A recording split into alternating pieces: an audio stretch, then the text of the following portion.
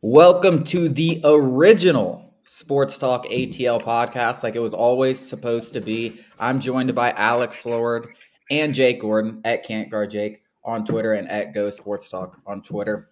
Guys, we had the NFL draft this past weekend, and surprisingly, from most, draft experts, the Falcons turned out pretty well. All I've been seeing is A's across the board, even some A pluses, and at the worst, like a B minus. So I guess I just wanted to start off with, what are your initial thoughts on the Falcons 2022 draft class? Jake, I want to start with you. I think it's good. I think they got some foundational pieces there. I'm definitely not as high on it as the national media is, which is funny. It's usually the other way around. But I mean, everybody's freaking out about the Desmond Ridder pick. That's great value for the third round. Jalen Mayfield was a third round pick, and half the fan base wants to cut him already. If Desmond Ridder's not the guy, you can still grab a quarterback. You didn't really waste a super premium pick. And I really like Arnold Ebiketie. I like Drake London. And I really like D'Angelo Malone. I think they got some solid pieces going forward. They prioritize the pass rush, and that's what matters. Yeah, I think I thought about this today. I actually just did a piece on it that, Terry Fontenot was really outspoken about, they were going to be BPA, best player available at every position. It just so happens that they filled the roster's biggest needs. I mean, coming into the weekend, last weekend, we know we needed receivers, pass rush, and then a long-term answer at quarterback, and they got every single one. And I went through to kind of see who was left on the board after the Falcons made those selections, and it really gives a toss-up between, who was the best player available at each particular pick.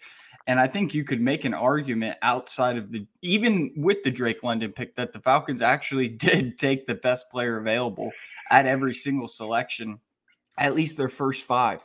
And it just so happens that they double dipped at edge rusher, got a quarterback of the future, and Drake London. And if you don't believe me, I mean, they drafted Troy Anderson, an off-ball linebacker, with their second round pick. I mean, that's just a position we don't even need. I mean, we got Deion Jones still under contract. They just signed Rashaan Evans. Michael Walker's good depth. Troy Anderson's going to be hard-pressed to get into this starting lineup. So that right there should tell you that they were taking the best player available. I would argue that Drake London wouldn't be that pick. Jameson Williams is still, in my eyes, the best receiver in this class. I think he'll show everybody that in a few years. But I'm still happy with the Drake London pick because the Falcons needed it. I think Kyle Hamilton may have been the right pick as well, but I digress. But I mean, he fell all the way to 14. Of course, the Ravens get him because the Ravens always take the best player available, and he was pretty clearly the best player available at that point. But yeah, I mean, him falling to 14, Jermaine Johnson falling to 26. I mean, I think those are the two guys on Falcons fans' radars with that first pick. I think that tells you all you need to know about, whether the Falcons took the best player available. In their mind, Drake London was the best wide receiver. Then you see three or four wide receivers go right after him.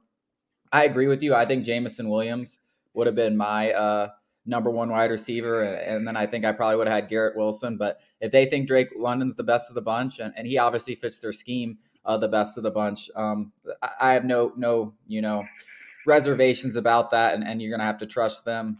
I like the Penn State pick. They trade up to get their guy. Troy Anderson, you mentioned Deion Jones. I think Deion Jones is going to be traded before the start of the season. I would be shocked if he's still on the roster. I don't think they're going to get anything of value. I just don't think he's going to be on the roster. There was I think someone tweeted about when talking about the linebacker room, Arthur Smith didn't even mention Deion Jones. So I think they're trying to move him. I think Troy Anderson will be competing for playing time. Maybe it's just like a third linebacker, and he's first team all neck. I mean, that thing is amazing. I love watching. I mean, that is a great neck on the kid, which is all that really matters. I need to get him in a neck roll. We'll really be working with something there. But yeah, I mean, I was watching some tape of Troy Anderson or just some videos on Twitter. And there's a one where like this wide receiver, he's probably like 5'8", 175 pounds, catches the ball like 25 yards past him, and he just runs them down like it's nobody's business within like a matter of seconds. The guy's a freak athlete. He's bailing hail out in Montana. He probably didn't even play with pads on until he was in college. So I'm excited. I mean, this is just facts. I mean, that's what they do out there. They play 7-on-7 football because they don't have enough players. Desmond Ridder, I thought coming away with a quarterback was a must. I'm a bit surprised. I'm shocked at how far Malik Willis fell. But I think Ritter's a guy that, the Falcons have kind of been linked to forever. So the fact that they were able to get him in the third round, love that. I think they needed to get a quarterback. They need to take a shot on one of these guys and at least see if they can be anything. Don't really know anything about D'Angelo Malone, so I'm not going to act like I do. I watched Algier from BYU. That guy's a fucking beast. I'm telling you, that guy's going to be good. Like he is I really think he's going to fit in well into this offense. Justin Schaefer, 6th-round pick. Fitzpatrick, 6th-round pick. Georgia players suck. We already know that. So I don't believe any of the players, either of those guys will be any good. No, but I thought overall, it was a pretty good draft. I think that there was a lot of fuss after round 1 with Drake London. But the thing about it was the first 7 picks that went in front of London, I loved all of those guys. And if they had fell to 8, I would have obviously wanted the Falcons to take them. But those were the 7 best players in the draft, and they all went in front of them. And then Drake London, that was their guy. So I was upset because I was like, oh, I wanted one of those 7 guys. But then you realize they're all gone. So not too upset with it. And I loved all the day 2 picks. And then if you hit on one of those day 3s, that's just icing on the cake. So I thought overall pretty good draft. Yeah, I think it's pretty clear at this point that Anderson and Ridder are probably going to define this class. Obviously, Drake London being a first-round pick, but Troy Anderson, there was a lot of talent on the board when they picked him. Desmond Ridder, obviously, you just take a swing on quarterback. I think that's going to define it. The weirdest pick, at least I thought, was Justin Schaefer when Jamari Salyer was still on the board, because Schaefer's not really a scheme fit, and Salyer is a lot better than he is, to be honest. And then the Salyer goes a couple picks later to the Chargers. That one was interesting to me. I don't know. I guess we'll see. Schaefer is nowhere near ready to dethrone even Jalen Mayfield at that left guard spot, and Salyer could have been your next Matt Gano playing a little tackle, playing a little guard. So we'll see. I don't know. It's hard for me to imagine that there's any player in college football that's nowhere near dethroning Jalen Mayfield, because that seems like you'd be surprised. You could do that. You would be surprised. Yeah. No, I mean, obviously you have a 6th-round pick. You don't people are like, oh, that's competition. I don't really see that as competition, even for Jalen Mayfield. Yeah, I mean, I think the one takeaway that, I mean, I guess there is something to be said. The Falcons haven't drafted terrifically in the offensive line outside of like the first round. And even then it's kind of been sketchy when you look at guys like Caleb McGarry, and it's hard to get guys in there that just start from day one on the offensive line. I'd probably rather fill those positions in free agency, but yeah, they're pretty much running it back with this offensive line group, which was probably the worst in football outside of maybe like Miami. So that's the one aspect on this team. Because other than that, like, I think they have a roster worthy. Like, if you put a competent offensive line out there with the pieces they have on offense, like even Marcus Mariota, like I think they could win like 7 games. But if that offensive line can't block anybody, like this is going to be just an absolute shit show. If it's the same results from the offensive line. Yeah, I saw John Furk from 680 say something about how, just bashing the Drake London pick for that exact reason. The offensive line needs attention. And I do agree, but you said it earlier, Evan Neal, Ike Ekwonu, these guys are all gone. There was nobody on the board at that pick that the Falcons could have taken and been okay with. Charles Cross was there, but where are you going to put Charles Cross? I mean, you don't select that kind of guy and then be like, oh, well, we have Jake Matthews at left tackle, kick inside, or, let's try you out on the right side. It's not that simple unless, you have a guy like Evan Neal who has played left tackle, right tackle, left guard. It's very difficult for these guys who played left tackle all their careers in college just to, kick over to the right side. It's not impossible, but, the front office has to be more than confident in their ability to coach this guy up on the right side. So the Charles Cross debate, I've only really ever seen that guy talk about it because it is ridiculous to say. You can't take a guy like that and then just assume he's going to be okay at right tackle. So I think that you nailed it right there. They're going to run it back. It's going to be shit this year again. Jalen Mayfield is, even if he progresses, he takes a massive step forward, he'll only just be below average at that point. Like, he'll still not be good. Even if Matt Hennessy takes another step forward, he's still not that good. Kaleb McGary has already shown us, he just had his 5th-year option decline, that he's not that guy. So I think you nailed it right there. I think they come in next offseason and get 2 new starters on the offensive line with that with all that free agent money they have. But the pieces are there to win. It's ridiculous to say the pieces are there to win 7 games, which is a total failure. But yeah, they're going to be right out. They're going to be right out of the competition for all the elite athletes next year. I want to say one thing about John Fick, because he also was bitching about the draft because we didn't take players that, you know, market the team better. Like, shut the fuck up. Like, that's the dumbest shit I've ever heard. Like, oh, like we're gonna draft players that bring fans in. Like, what the hell is this? Semi-pro? Like, no, we're gonna draft fucking players to help us win a game and build a culture. You start winning, that'll bring fans in. Nobody, like, listen, Nakobe Dean might bring in fans for 1 game.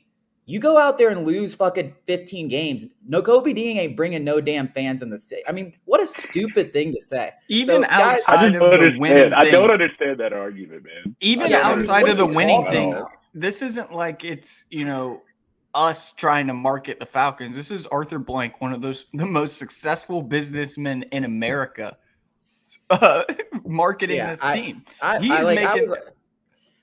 was beyond like befuddled. I mean, it is just such a stupid idea to say. I mean, I was just like, but I mean, there's so many guys on Atlanta radio that are so lost with how like sports actually work. They're just on there because they're able to talk without like tripping over their feet. That's the only reason they're on the radio. They have no idea what they're talking about. And he's one of those guys. So I hope he's listening. I bet he will be. And I'll tell him this right now. Arthur Blank may be an idiot, you know, building a team wise or, you know, making these decisions, but the dude isn't struggling to make business decisions. I mean, he's not struggling to, you know, maybe he's probably still raking from PSL. You know Arthur Blank owns like the PGA Superstore? I didn't know that. I did not know that. Like, so I'm like joining Country Club, and one of the sponsors for me like is like the vice president of the PGA Superstore, and like he's like, oh yeah, Arthur Blank, like he owns all that, and I was like, wait, what? I did not know that. And it's like, yeah, so the guy's just raking in cash. He's also a member of like 20 country clubs, which isn't surprising. He's like worth billions of dollars, but I'm like, what a boss! Like he's like, yeah, he owns the most land in Montana. I'm like, what? Yeah, dude. Yeah. What? Arthur Blank is a gangster, bro. Do you think Arthur Blank just bought Troy Anderson's family's property? That's what I'm saying. And I mean, bro, Arthur Blank probably, like, it's ridiculous. He like owns a club, like a golf club in Miami, or not Miami, Montana. Damn, dude. I think Troy Anderson might be his estranged son. Troy Anderson might be Arthur Blank's estranged son. Yeah, we'll cover that. But one thing I want to ask and just directly at you guys, and it's specifically about Desmond Ridder, is do you like, let's put a percentage on it. What is the percentage that Desmond Ridder is the next franchise quarterback of the Falcons? Ooh, Whoever wants to go first. I don't know. You go first, Alex. Let me think. I mean, probably less than 50%, because when it seems like when this organization, the new regime, selects a guy, even if they're wrong, they're going to stick it out at least and be wrong through the rookie contract. I think that's what's going to happen with Jalen Mayfield. No, let's hope that's not the case. But if Desmond Ridder comes out here and sucks, we better get a quarterback next year. I think that they're going to at least stick it with him. And I'll go over 50%. We'll go right under 60%, just because he is one of the most pro-ready in this class. And then he's also going to sit for at least 1 year. Also, let's talk about the quarterback competition this summer. I mean, I can't even believe people are saying Ridder is going to come out of this starter. Well, that was my next question, and that's ridiculous. Wait. Don't talk about that yet, because I want to ask that next. Okay, I'll go about 60%. 60% that he's in that. What about you, Jake? Because Arthur Smith's offense is friendly and all that junk.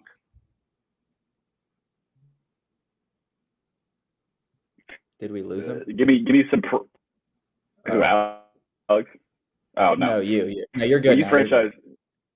When you say franchise quarterback, give me some parameters here. Are we talking like Pro Bowler, or are we saying like somebody No, that no, no, no, no, starts no. for the team I'm for more saying than like he's 5 the years? guy. Like he is our starting quarterback, for 5-6 years at least. Like that's like and like he's not like yeah, like he's not trash, but he's like a solid enough, a stable enough starter. Like A I wouldn't competitive say starter. A Okay, yeah, competitive starter. 60, like 60 to Alex Smith. 65%. Alex Smith. 60 to 60 to 65%. 65%. I think he's a good kid. I'll I go think I'll go he is I'll go I'll definitely. go 40%. Yeah, I regret. I retract my 60%. I'm gonna be pessimistic. I don't even know why I was trying to be optimistic. I think it's probably like 30%. Because I'll go first of all, 40. it's difficult to just find quarterbacks in general, let Yeah. alone your first I mean, try go after look at the shipping off the greatest The quarterback in hit, the franchise hit, history. history of third round the hit quarterbacks rate is on the dog third shit. round, yeah. It's But this absolute draft is dog shit. also Like really weird. you're talking about like a 1 for 20 and like the last like Russell 20 Wilson's like the only one I can think of. But none of those So guys were the second quarterbacks taken in their draft is the only thing. Those guys were like the true. 6th or 7th usually. Well, here's my second question, and it could be by injury, it could be by Marcus Mariota's lack of playing, it could be by Desmond Ritter eventually over time, really impressing the coaching staff throughout this first year. What are the odds we see him starting at any point this season? 0. I say it's high. I'm going to say the opposite. 0. Because if history tells us anything, Marcus Mariota is going to get hurt behind this O-line. I'll say 51 because I think there is definitely a chance of Marcus Mariota being injured. 2, I think they have to see, and we think Desmond Ritter is somewhat pro ready compared to the other prospects. I think the Falcons have to see what they have in this guy, particularly if things go off the deep end. If the wagons fall off early and we're 1-7, people are going to want to see this guy. And at the end of the day, the Falcons need, like, it's not a first round pick where the Falcons like, oh, we can't throw him into the fire to whack up his confidence. One, this guy is confident. 2, if he fucking sucks, you can just cut ties with him. So I think if you're 1-7 and you're going into a draft where there's so many talented quarterbacks, I think you have to see what you have in Desmond Ritter, because I do think you have a guy like Will Anderson who is worth a number 1 overall pick without a doubt.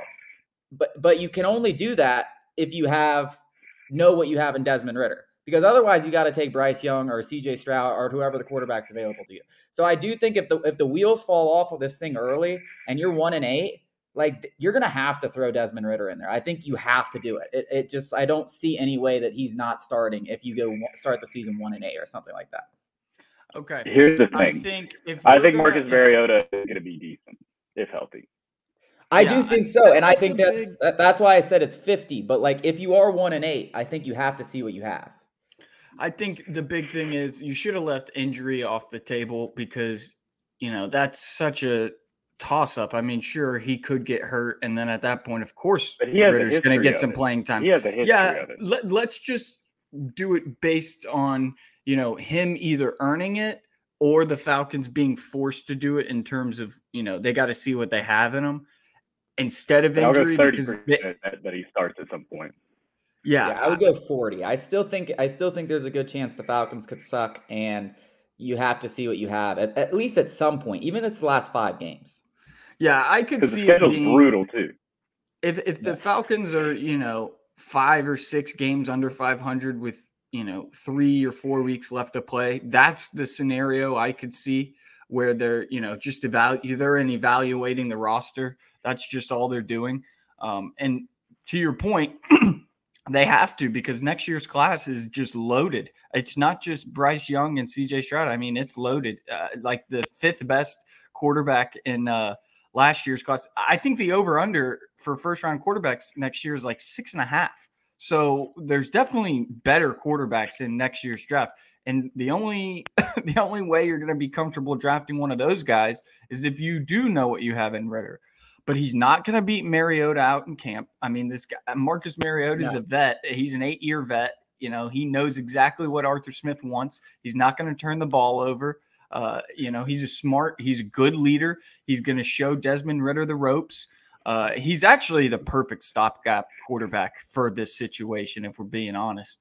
But Ridder just doesn't have what it takes right now to be the starter. And the only scenario I could see where he gets a single start other than injury is if the Falcons are, in the conversation for, a top 10 pick again. And they just are in evaluation mode and they say, Ridder, let's see what you got. But still, again, I mean, this coaching staff is so stubborn. They're going to try and win every single game. We spoke about it last year. I wrote articles about it. I was like, all right, is it time to start playing the younger guys? Let's play Richie Grant some more. Let's, Adi Agundeji. Like, let's start playing these guys more. And they didn't. So I wouldn't be so sure that they will do that. I think that they're going to try and win every single game, no matter what. I think it's different with a quarterback, though. I think it's different with a quarterback because especially the scenario, like the franchise-altering aspect of like taking a quarterback next year and like seeing if Ridder's the guy. I think it's different in that. But I do agree. They are going to try to win every game, especially early. So what, Jake, I know you just did an article on this, so I'll let you speak on this first. The undrafted free agents of this class. What are some guys you're looking at that you like? Alex, actually, I'll start with you. Alex, what about this guy from Maryland? Best lacrosse player in the country. Goes to Ferris State, a D3 team, leads them to, I think, a national championship. And is now an undrafted free agent for the Falcons. Tell us a little about this guy. Yeah, so this guy's name is Jared Bernhardt. He had D1 scholarships coming out of high school. He was a star option quarterback in high school. So, his arm isn't great, but he's uber athletic. Yeah. And he decided to go to Maryland and play lacrosse. He went on he's considered by many. I have a friend in the Maryland lacrosse program, and he says Jared's basically a god there. He can walk in the locker room, do whatever he wants, get away with everything. He's pretty much considered the best player in program history. He won the Heisman of college lacrosse. It's called the Tewaaraton. He was a two-time finalist and won it 1 year. He won a national championship. He still holds records at Maryland for most points and most goals. Points is goals and assists, for those who don't know. And then because of COVID, he had 5 years instead of 4 years. So he spent 4 years at Maryland. And then his decision, instead of coming back to Maryland and potentially winning another national championship, which they very well could have, their best player decides to go to a no-name D2 school to play quarterback, and he ends up winning the D2 national title. I mean, the guy ran for like 25 touchdowns, passed for another 10, rushed and passed for like 3,000 yards. I just love the story. I'm so surprised that Bill Belichick didn't pick this guy up. I mean, this is his like cream of the crop, undrafted free agent, comes in here, makes the roster on special teams, turns out to be a wicked slot receiver. I mean, it was all lined up. And if you haven't heard of Chris Hogan, which, I mean, if you've lived under a rock from 2016 to 2018, then I get it. But if you watch Patriots football during that period, you know exactly who Chris Hogan is. I mean, TV announcers literally wouldn't stop talking about this guy playing lacrosse at Penn State. And Bernhardt could have a similar effect on the Falcons fan base where it's a cultish following. He's already got my heart. I love this guy just because of the lacrosse background. But basically, this guy is a receiver, returner. He's the only way he makes the roster is through special teams, which is the case for most undrafted free agents. But he still has, abilities in lacrosse that transfer over to football. So he was an attackman, which is just the offensive guy in lacrosse. And he had the speed and agility to get past initial defenders, which shows in football. But he also has the vision to distribute the ball to his other teammates, both of which are extremely important in football. I don't know how likely this guy is to make the team. He is obviously a grinder. He would make Gruden's grinder list for sure. He's clearly, a heart guy. It's all about heart for this kind of guy. I just hope he makes the team. I mean, if he makes the team, I might buy a jersey. I might buy a Jared Bernhardt jersey. But that's my guy. That's my undrafted free agent for this year. I'm going to stick with him. I might stick with him wherever he goes in the NFL. I just hope he succeeds. I'm going to be honest. I don't know shit about any of these undrafted free agents. So, Jake, tell me about the few of the guys that you have your eye on going into training camp. I'll let you talk about Dare Rosenthal, former LSU guy. I actually really like him a lot. But we got Tyler Vrabel out of Boston College, son of Mike Vrabel. I like to think that he just picked Arthur in the divorce, I guess. And that is hilarious. I had him in a few mock drafts. He said, hang on, before you say this, Mike Vrabel literally said, he was like, I'm not scouting him. I'm like, we're not selecting him no matter what. What a dick, dude. Ice cold. But I actually had Vrabel in a few mock drafts. I think he could be a solid developmental right tackle. And when you talk about replacing Caleb McGarry, if he can really develop this season on the practice squad or either, just on the roster, I think he'd make a fantastic replacement, or at least, a solid depth at swing tackle. I think he has a really, really good chance of making the roster. I thought he was going to get drafted for sure. And he's a coach's son. He's real cerebral, first guy in, last guy out type of thing. And then my favorite guy so far through the process, Nate Landman, my buddy who worked on staff at Colorado, specifically told me to get excited about this guy. Apparently, he's from Uganda. He has a massive Africa tattoo on his arm. He wears a cowboy collar, and apparently the dude just tackles. That's all he does. Just absolutely cleans people up. And he's probably going to be a special teams warrior early on, but the Falcons really don't have many of those thumping inside linebackers. And so I like his chances to make the roster, especially you talk about if Deion Jones gets traded. I think it's actually a pretty high chance he makes the cut. Yeah, he also follows us on Twitter. So, yeah, that's always the Sports Talk ATL boost is real. So you give us a follow on Twitter. I mean, ask Michael Walker, bro. Oh, he follows us, gets a pick six the next week. It's basically us doing this justice. So we've got a little pool around the league. We tell quarterbacks to throw picks. So Landon, you want a couple picks? Follow the account he did. He's obviously he's a no-brainer, gonna make the roster. All right, let's switch gears here. We talked enough about the draft. We're gonna talk some Hawks offseason on a future podcast because we got all offseason to do this. Let's talk some Braves. Last night, it depends when this podcast will be uploaded. We have a doubleheader today, so y'all probably be listening to it after that. So hopefully the Braves have a couple more wins. But last night, huge win over the Mets. I don't want to sit here in May talking about must wins, but I look at the Mets roster, and they're the first roster I've looked at in about 4 or 5 years that I've said, okay, this team can compete with the Braves over 162 games.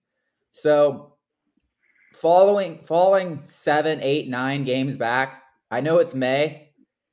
That's going to be a tough hole to dig out of. So that win last night, and I got to tell you guys, Max fucking Fried, when you need a game with my life on the line, I don't know if I'm putting anyone else out there.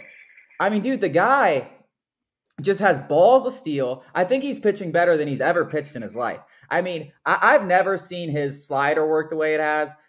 He can go to any pitch right now at any time, and he's never been able to do that. It's always been fastball, curveball.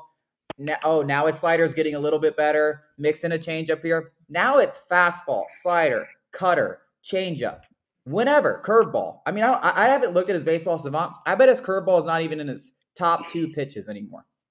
Yeah, Max Fried. Let me say this. Max Fried is a bulldog. He's like that boxer that is shit for the first round until he gets punched in the face, and then he's like, "All right, it's go time." It's like he's we saw it in the World a Series. Terrible first inning pitcher. Notoriously, he gives up a run in the first, and then it's like, "All right, fuck you." It's on. Yeah.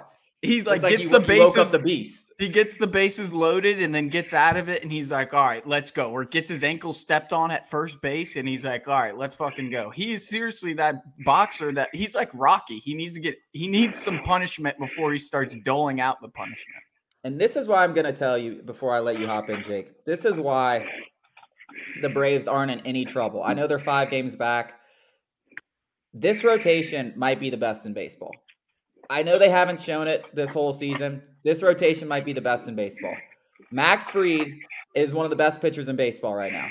Kyle Wright is legit. Charlie Morton will be back. He started off rough, but we know what Charlie Morton is. Ian Anderson, that's your number 4. Show me a number 4 better than Ian Anderson. Is there one out there? I don't think there is. And if Spencer Strider keeps pitching like this, that's the best rotation in baseball. It is. Yeah, I mean, I'm not concerned about the Braves, man. They weren't over. I keep telling people they weren't over 500 until August last year. Like, what am I worried about? But that's not They got the happening trade again. deadline. I'll tell you right now that that's not happening again. The Braves are a couple weeks away from being 5 or 6 games over 500. It's just a matter of time before they start stringing. I mean, they can't hit a damn ball worth of shit, and their rotation ERA is close to 5, or it was close to 5 entering last night. Ronald has barely even slow played. Starter. He's a notorious slow starter. He always has been, hurt or not hurt. I'm just not worried, man. Like I know the team's gonna be fine. It just pisses me off to watch them when they play like this. I'm a little worried. I'm a little worried about Duvall. You know, Acuna, sure. You know, we know what he can do. We know what he will do. He'll get close to 40-40 in over a full 162 games, and probably he'll eclipse it. But Duvall's a little sketchy, don't you think? I think Duvall's. Yeah. I think me and Jake talked about this, like when we did a little YouTube video the other week. Is that's the one guy we're worried about, and he's obviously continued to struggle. And the only reason I really worry about it is because over the course of long stretches, almost the course of 162 games, we've seen Adam Duvall be a very, average or below average hitter. Obviously, we've seen years where he's hit 40 home runs, like last year. But if he's not hitting the long ball and he's not making solid contact, he strikes out way too much. He's not an average hitter. You have a problem there. And that's why I think because of Duvall's struggles, Eddie Rosario's injuries, Acuna still getting into this, I do think Alex Anthopoulos is out there looking for just another outfield piece. Nothing crazy, but I do think he's probably out there looking for another outfield piece because I think adding another left-handed bat onto this team is important. I don't know how much longer Travis Demeritte is going to be up here playing like he has been. He's been a great story so far, but this guy's a career 200 hitter over, his 60 games in the MLB. So I don't know how long that's going to last. So I do think with the way Duvall's struggling, they definitely have to be considering adding another outfielder. That's the one person. I'm not worried about Dansby. I mean, you've seen, God, people want to send Dansby to AAA after a month, and now he's now he's the second best hitter on the team. It really is unbelievable that I have to explain this every year. But every year I have to scream at people and call them idiots just for that. And then they're like, dude, you just don't get it. And I'm like, bro, no, you don't get it. You don't get it. I've been watching this team every game for 5 years. And if you say you do the same, then you're just an idiot because I don't know what to tell you. He does this every year. Braves fans are like goldfish sometimes, man. I swear to God. It's like I had to say it last year when we got swept by the Phillies. I'm like, y'all know the last time we got swept by the Phillies in an opening series, we won the division, right? Like, calm down.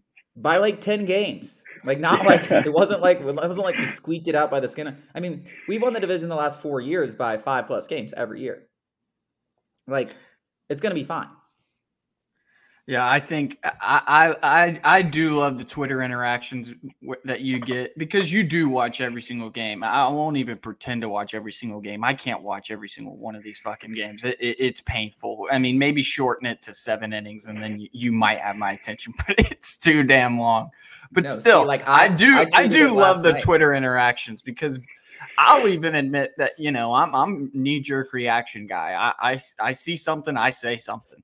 And Dansby was concerning there for a little bit. I mean, the guy was striking out, and 80% of his at-bats there for the first few weeks. It was worrisome. But just like you said, Dansby's good for one of these slumps every single year. Every single year. And you said it before the season, if Dansby could just not slump, not slump, hit 200. His slumps are he looks like me out there. He just completely forgets what baseball is, forgets how to hit it for a month of the season. If he could just go out there and have a normal slump, I'm hitting 200 over the course of a month, or I'm hitting 215. No, he's I'm going to hit 140 with 45 strikeouts. Me and my roommates were talking about this the other day. We were just bashing Dansby, and I just have to interject and say this. But Dansby seems like the type of guy to come home from work, sit down with his wife at the kitchen table or at the designated room that they have. They built this room in their house for this specific this specific situation where they go down every single day and talk about every single thing that happened that day. Dansby sits down, he's got a list, and he goes, this is exactly what happened to me. You know, the guys try to take Freddie's locker. I wasn't having any of that. I struck out 6 times. You know, maybe we'll get back. I like Dansby on the field, but the type of person Dansby is, he's just not my cup of tea. He's the tight ass. Yeah, I mean, you basically just, I was about to say, you basically just say, yeah, you might as well just said you hate the guy. Before you even said that he's not your cup of tea, you might as well just said, because you just made him sound like such a dweeb. He is a dweeb, dude. I highly doubt that's what it's like. Is the Freddie thing was weird. It is funny because we talk about overreactions and like things that I tweet. Like, I'm the first guy to like calm everyone down about like, you know, hey, stop overreacting. But I tweet like one joke out, like, yeah, glad Matt Olson didn't have to swing. It's like, bro, he'll be fine. I'm like, bro, I know he's gonna be fine. Like, it's a fucking joke. Relax, guys. Like I tweeted out yesterday, like, Austin Riley's the only player on this team worth a damn. And I got like 30 responses of people like, what about Max Fried? Like, what about Travis d'Arnaud? I'm like, dude, relax. It wasn't that serious. D'Arnaud's hitting like a silver slugger, baby. And that's one thing we can talk about. Talk about the catcher position. I'm gonna do an article on it today, but the catcher position last year for the Braves, because d'Arnaud missed pretty much the whole season, Alex Jackson was awful, and they were relying on Steven Vogt and Kevon Smith for most of the season. And even when d'Arnaud was out there, he was a shell of himself. Negative 0.6 F4 was what the catcher position was worth for the Braves last year. It's already at 1 this year. It's already at 1 F4. So I knew that was going to be a big place for upgrade with d'Arnaud, Manny Pena, and even William Contreras. I mean, William Contreras hit 2 bombs the other day. He's going to be a piece to this team. I don't know where he's going to slide in, but he's going to be a piece to this team this whole season. Catcher position is a huge upgrade for the Braves this season. I think over 162 games, you're going to continue to see that. Yeah, I think it's really – oh, go ahead. I was arguing with some people the other day about how d'Arnaud, the last time we saw d'Arnaud, he was a silver slugger. You know, the last time we really saw d'Arnaud, he was a silver slugger. And everybody was talking about Rosario coming back and, you know, Ronnie coming back. And those are, you know, valid arguments that those were going to be the guys that led us. And I kept, like, telling people that, you know, if d'Arnaud can regain that form, I mean, he'll be the biggest piece of this team because of that defense behind the plate. I mean, we were fucking god awful. I don't watch Kevon Smith go out there every single game. We could seriously count on the catcher going, you know, in any given series, 1 for 16 or something. I mean, it was horrendous. Yeah, I'm pretty sure he hit like 100, which was about as bad as I've ever seen an MLB player pitch. One thing I do also want to talk about, how about Shea fucking Langeliers? Oh my God, dude. Happy for him. Very happy. Yeah, for him. I mean, super happy for him. I mean, I have no. I've always said I'm cheering for Pache. I'm cheering for Langeliers. I'm cheering for all the guys they traded to the Athletics. But, if there was any way, and I don't know what the discussions were like. I mean, I thought Langeliers was. I know everyone was high on Michael Harris coming into the season. I thought Langeliers was clearly the number 1 prospect. I had him as the most untradeable prospect, the most valuable prospect, just because of his position too. I mean, the guy is hammering things, and he's also an elite defensive catcher. If there was any way, though, that trade could have gotten done without Langeliers, and it very well probably couldn't have, or they would have kept on to him, you got to be regretting that, because this guy already has 9 homers in 21 games. He has 21 RBIs in 21 games in his first, really stint in AAA. And on top of that, he's playing elite defense. His OPS is over 1,100. That guy is going to be really, really, really, really good. Yeah, I'm not going to be that kind of person to wish people well if they're not on my team. I won't even pretend to. They could be great guys, but yeah, he was MLB caliber defender, but now he's just average. And he had extreme pop when he was in Atlanta's farm, and now it's just all right. So I won't even pretend to, I wish him well, but nah. What are you talking about? If you're not on the Braves, you suck, and I don't wish you well, or any of my teams. I was about to say, I'm like, bro, this guy's way above average in about every category. Like, I get what you're saying. Like, not anymore. You're not rating him as highly because he's not on the Braves. Correct. Yeah. So, I mean, anything else? Anything else, Braves, you want to touch on? I mean, it's middle of the season. It's still early. Anything. Yeah, let's talk about that Ozzie and Acuna or Azuna little debacle there, base running Azuna. I love that. I love that. I mean, Ozzie literally lives for baseball, and Azuna's clearly, the fuck around guy in the locker room. He's a great ball player, but you could probably just guess that, it's not his, only priority. He's trying to have fun, do all this stuff. But Ozzie, this is his life, and just simple base running mistakes set him off. I love to see that. He's trying to take that leadership step, and it's impressive. It's encouraging. Yeah, I love that out of Ozzie. Like we always know Ozzie. Ozzie's the guy always having fun, always joking around. But when it comes time to win a baseball game, he's like, hey, like fucking tighten up. Like I watched that video 100 times. I think it's fantastic because we all have this perception of Ozzie. Oh, he's just this little guy. He's always joking around, poking people and shit. And then he just snaps and he's like, hey man, like wake up. Like I adore it. Love it. Yeah, I agree. I mean, I'm right there with you. I like him taking over that leadership role, especially when you don't really think of him as a guy who's doing that because he is always, having fun and joking around and stuff like that. And him and Azuna are really close.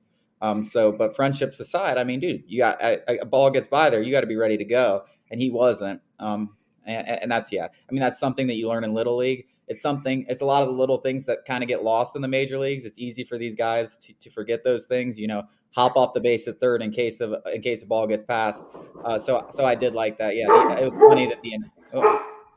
funny that the announcer was saying, like, you can't do that to your teammate. No, you definitely fucking can't. I don't know why the hell you should. You can't. Yeah. I don't know why the hell you can't get on your teammate for not paying attention or making simple base running error. But that pretty much wraps us up for our first episode of the OG Sports Talk ATL podcast. Glad to have you guys back. This is how it always should have been. Should have never altered it, but glad to be back. We got a ton of stuff to talk about this summer. We're going to get deep into Hawks off season. Obviously, the Falcons off season still right in the middle of it after the draft. There's still a ton of stuff to talk about, and the Braves just ramping up. So it's going to be a great summer doing this with you guys. And for those that are listening, really, really happy to have on board and hope you keep listening. Fucking goddamn it.